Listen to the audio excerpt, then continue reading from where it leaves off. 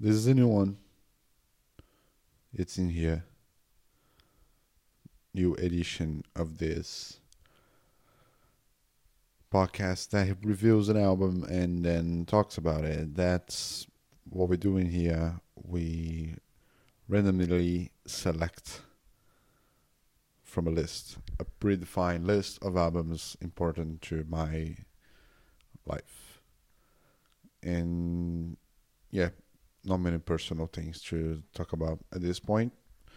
I feel like last episode was quite heavily there, I believe. I don't remember the Cranberries one.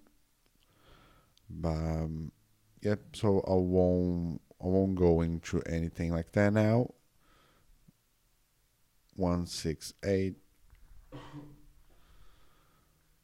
Beach House Tree Dream is the one that got selected. Beach House, thought about it the other day because I was actually thinking about the description of my Elbow episode, and I mentioned Teen Dream there, so I was trying to remember which albums I mentioned on the description. I knew about Queen of Denmark and the Seldom Seen Kid, and I knew there was a third one, but I wasn't sure which one it was. And then I thought a little bit about Teen Dream, yes, because I discovered them at the same time on a book. So those were the probably three albums of 2010 that when I saw on the 1001 albums to hear before you die from that edition that carry those albums. Queen of Denmark from Grant, John Grant, right? And Elbow. So I've spoken about two of those. So Queen of Denmark also soon will come. Sometimes I think about if I should just if I see a pattern, should I complete that pattern? Should I talk about one more, Morrissey record or one more Leonard Cohen record? To speak about discographies in a broader sense. But I think the randomizing thing it's interesting so far. So yeah, because of the coincidences as well that I can always um, trace, right? I can always say, "Oh, I was thinking about that," or anyway, so and so is similar to this that I've spoken about. I'm always finding coincidence with the with the list because I think that's a list, right? Anyway, so what we have in Beach House, whenever you see people describing indie, like the state of indie pop in early 2010s, you Beach House and this album will definitely be on there. One of the main artists from that particular era. It can be called a lot of other things as well. So the Dream Pop is the one that it's most agreed on, I believe.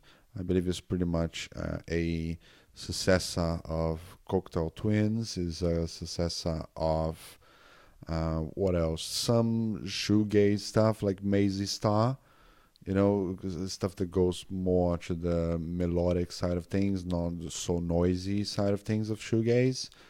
You can trace some, um,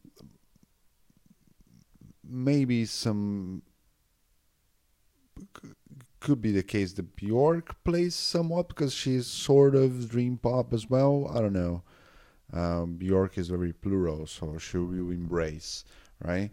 Many styles. And I believe that Vespertine will probably be the one that's most comparable with this album here. I believe in the same sort of themes of autumn and themes of coldness and themes sort of, like, yeah, it's a autumn like. In the case of Bjork, it could be even more winter like, but I believe autumn should, they should be fitting. I think autumn is one of the adjectives that Bjork describes Vespertine as, so I guess that's pretty, spot on in terms of themes. And she has a podcast that speaks about each album. Haven't got a chance to listen to it yet. I will probably. I'm still preparing myself to that task, of absorbing Bjork. Although I've listened to Post recently, and yeah, it's a great. That's more of a trip hop record, right? So she embraces like a lot of styles. Um, uh, uh, Depending on the album, it can be. She got more blur. I'm speaking more of Bjork now, but anyway, hope to speak about Bjork in the future. Let's leave Bjork for later, and let's focus on Beach House. So it has all of those traces, and those you can trace all of those comparisons, right?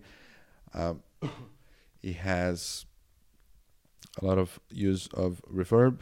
Not surprisingly, you have that main element of the production there.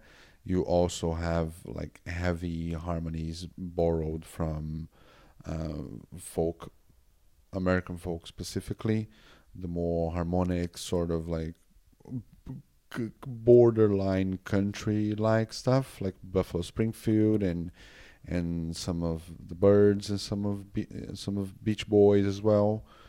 Some So they evoke those influences and those themes as well on this record, which is their more bright and more heartwarming record. The other ones they tend to be more um,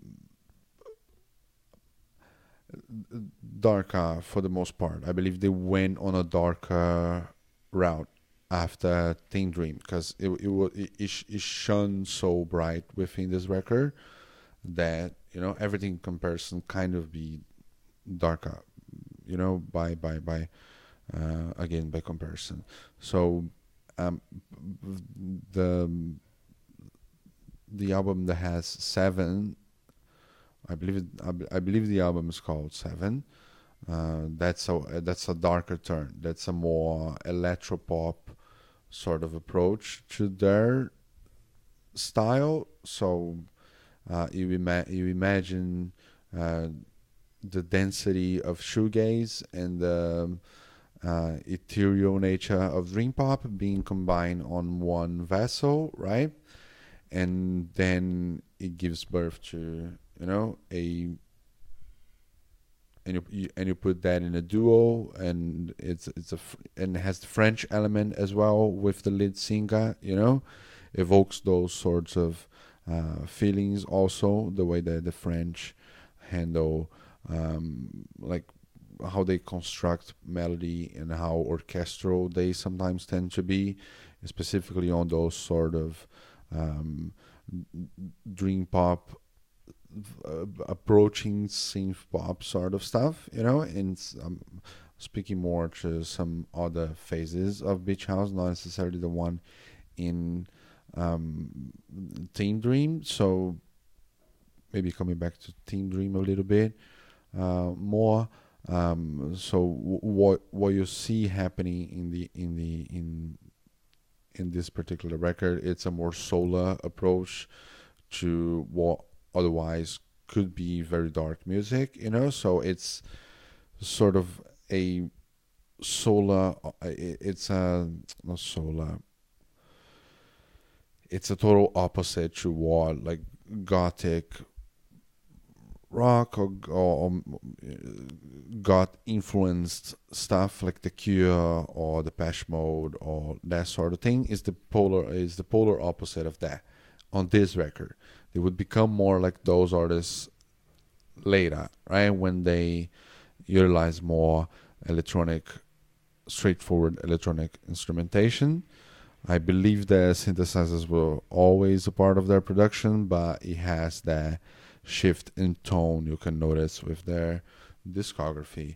So let's just grab let's just remember the albums and maybe pull out some lyrics here because I've been enjoying doing the lyrics idea. So they had Bloom just right afterwards, right? And it's a noticeably dark record. It has at least a similar abstract geometrical figure, but in a black. So the cover of the album describes the feeling and the themes of the album. So it's a very orderly, uh, dark dream pop record. That particular one. After Team Dream is the polar opposite of that. So you can compare those two there. Maybe listen to one track of Bloom and then listen to one track of uh, Team Dream. You see the discrepancy that I'm talking about there. So, and their first record, it's more straightforward dream pop, um, beginning of the early 2000s, mid 2000s actually. Wow, that was a what did I just do in there? I don't know. I don't know what happened. Okay, so I'm describing their whole discography. That's not really the point. And I don't think they are married, both of them. I'm not really sure if they are together. So let's just grab one. Let's grab Zebra, because Zebra, it's a great track, and it's just showing me zebras now that I clicked on it. Come on, lyrics, yeah. Yeah, the lyrics are very abstract, sort of dreamlike scenarios of imagine a dream in the desert, and it's not that hot, but it's still the desert, and you just walking for miles. That's wilderness for miles is one of the lyrics there, one of the verses. I so mild and wise. So you have all of those, plays with language that you can expect from a band influenced by what could be the Smiths, maybe, in terms of structure of lyricism, right? It's akin to something like that too, because dream pop developed right along with post punk, so they borrow a lot of things from each other, and they influenced each other a lot as well. So you can see that post punk is sort of um, dream pop is sort of like the evolution mid 80s there. So you have the start of Cocktail Twins, and those are the main influences for Beach House, I believe. So you also have that other post-punk sort of idea getting splashed into this record too. And what else?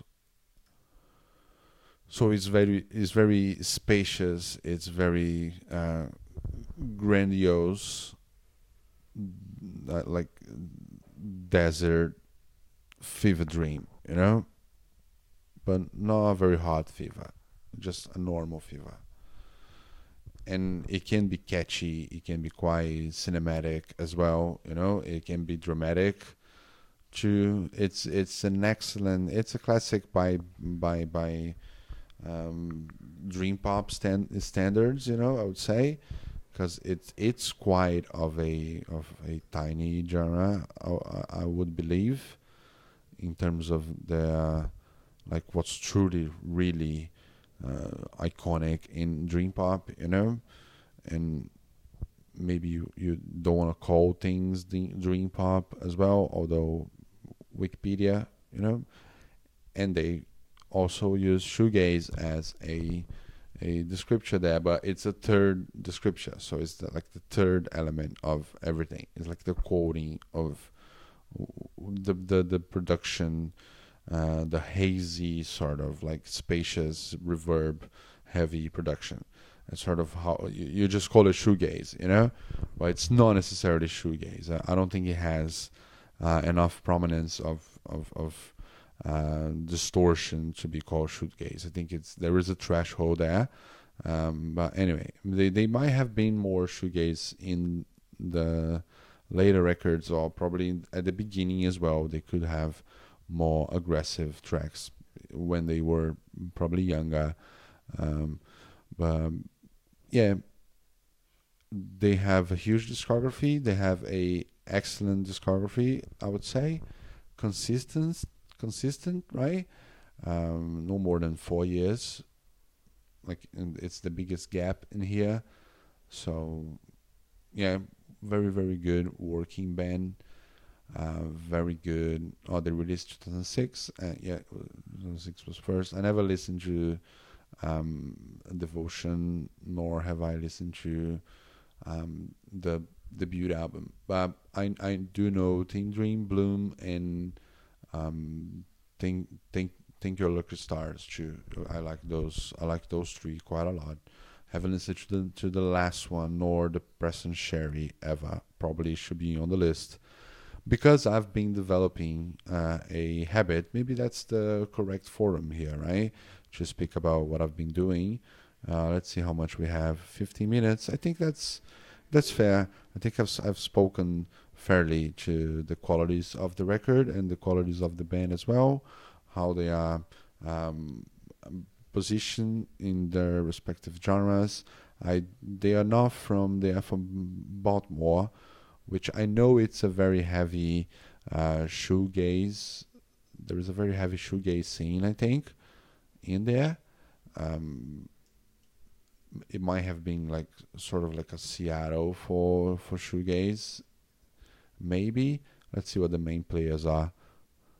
They are Scotland. Okay, so Scotland for sure. It's a hot pot for shoegaze that I know because Jesus and the Mary Chains are also Scottish, and you have English. So it seems to be a more British dominated genre. At least the peak of it was mainly, yeah. So they are British movement, and Beach House, I believe Canadian could be perhaps. I don't know. I think they are. Yeah. No, they are Baltimore. Yeah, I just said it. Okay. They sound Canadian. They evoke those sort of like prairie, full of snow. Sort of. That's their sort of their backdrop in a way. I don't know if Baltimore it's like that.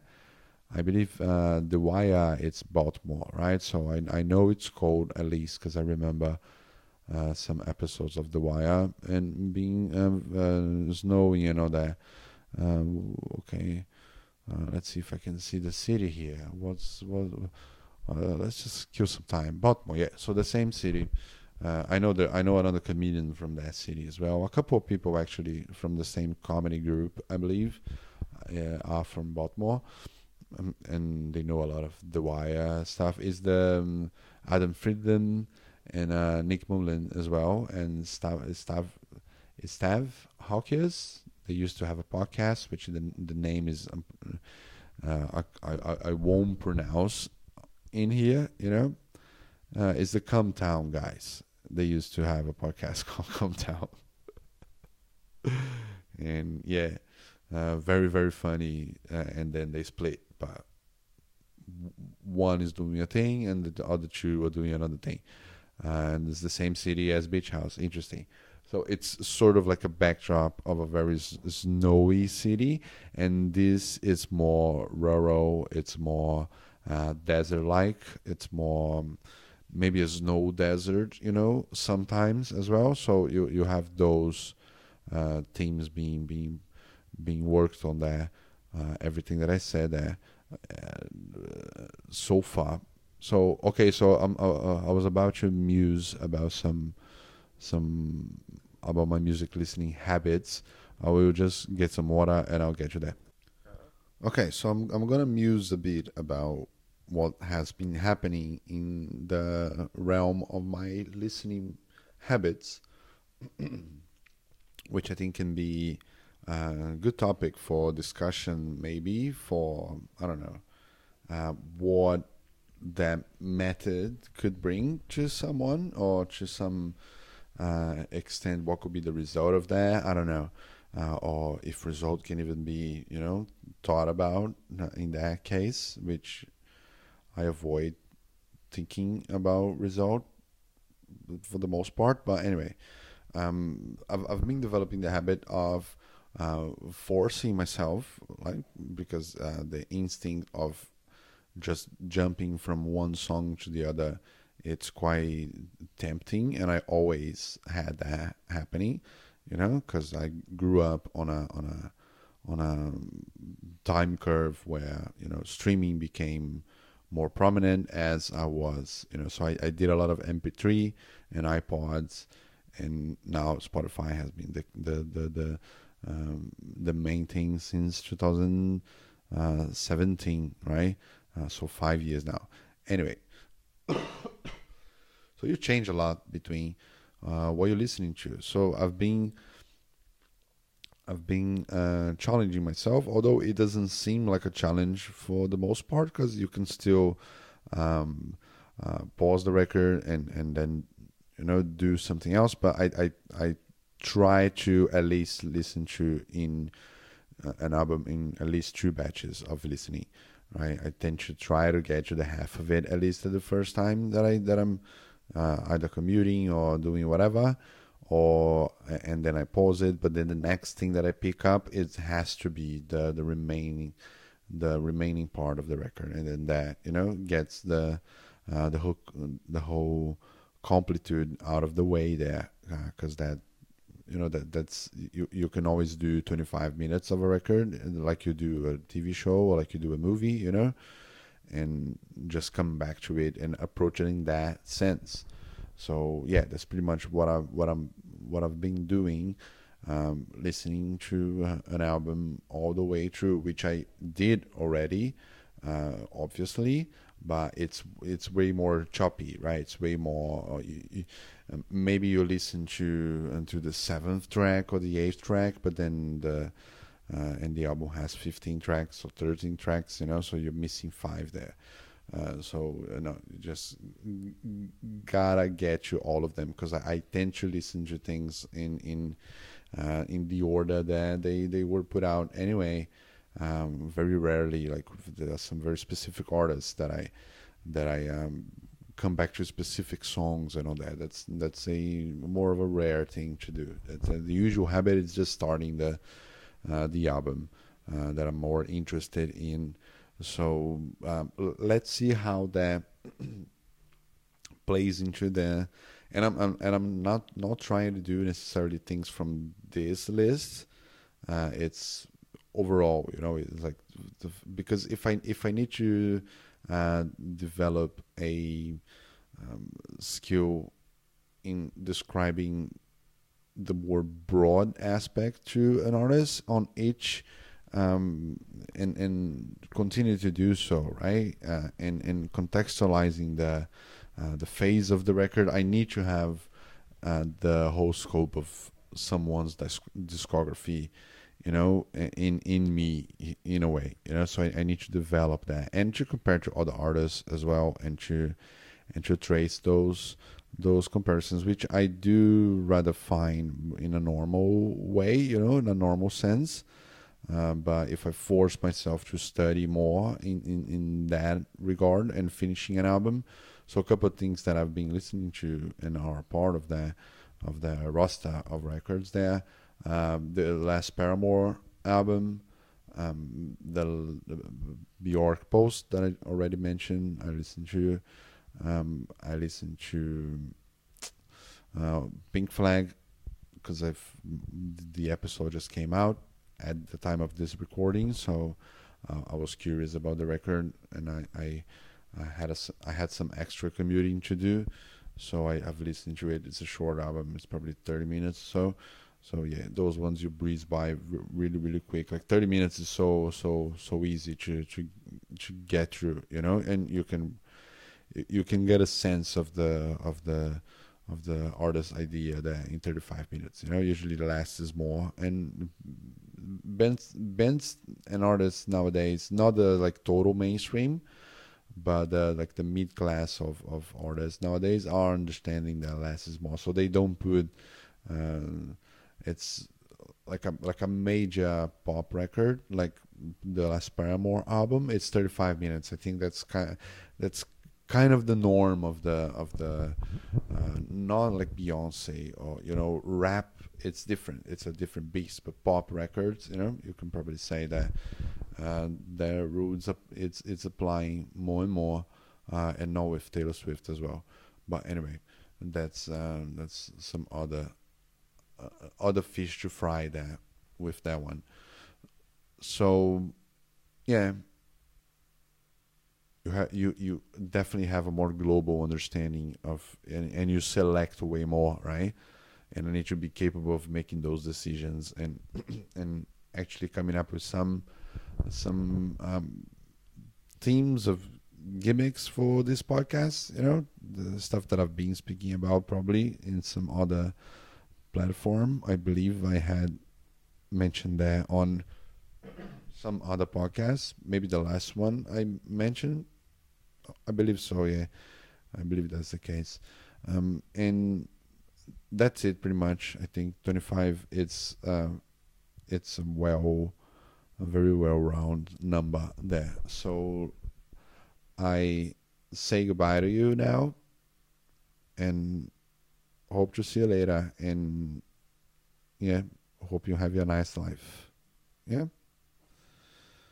Bye.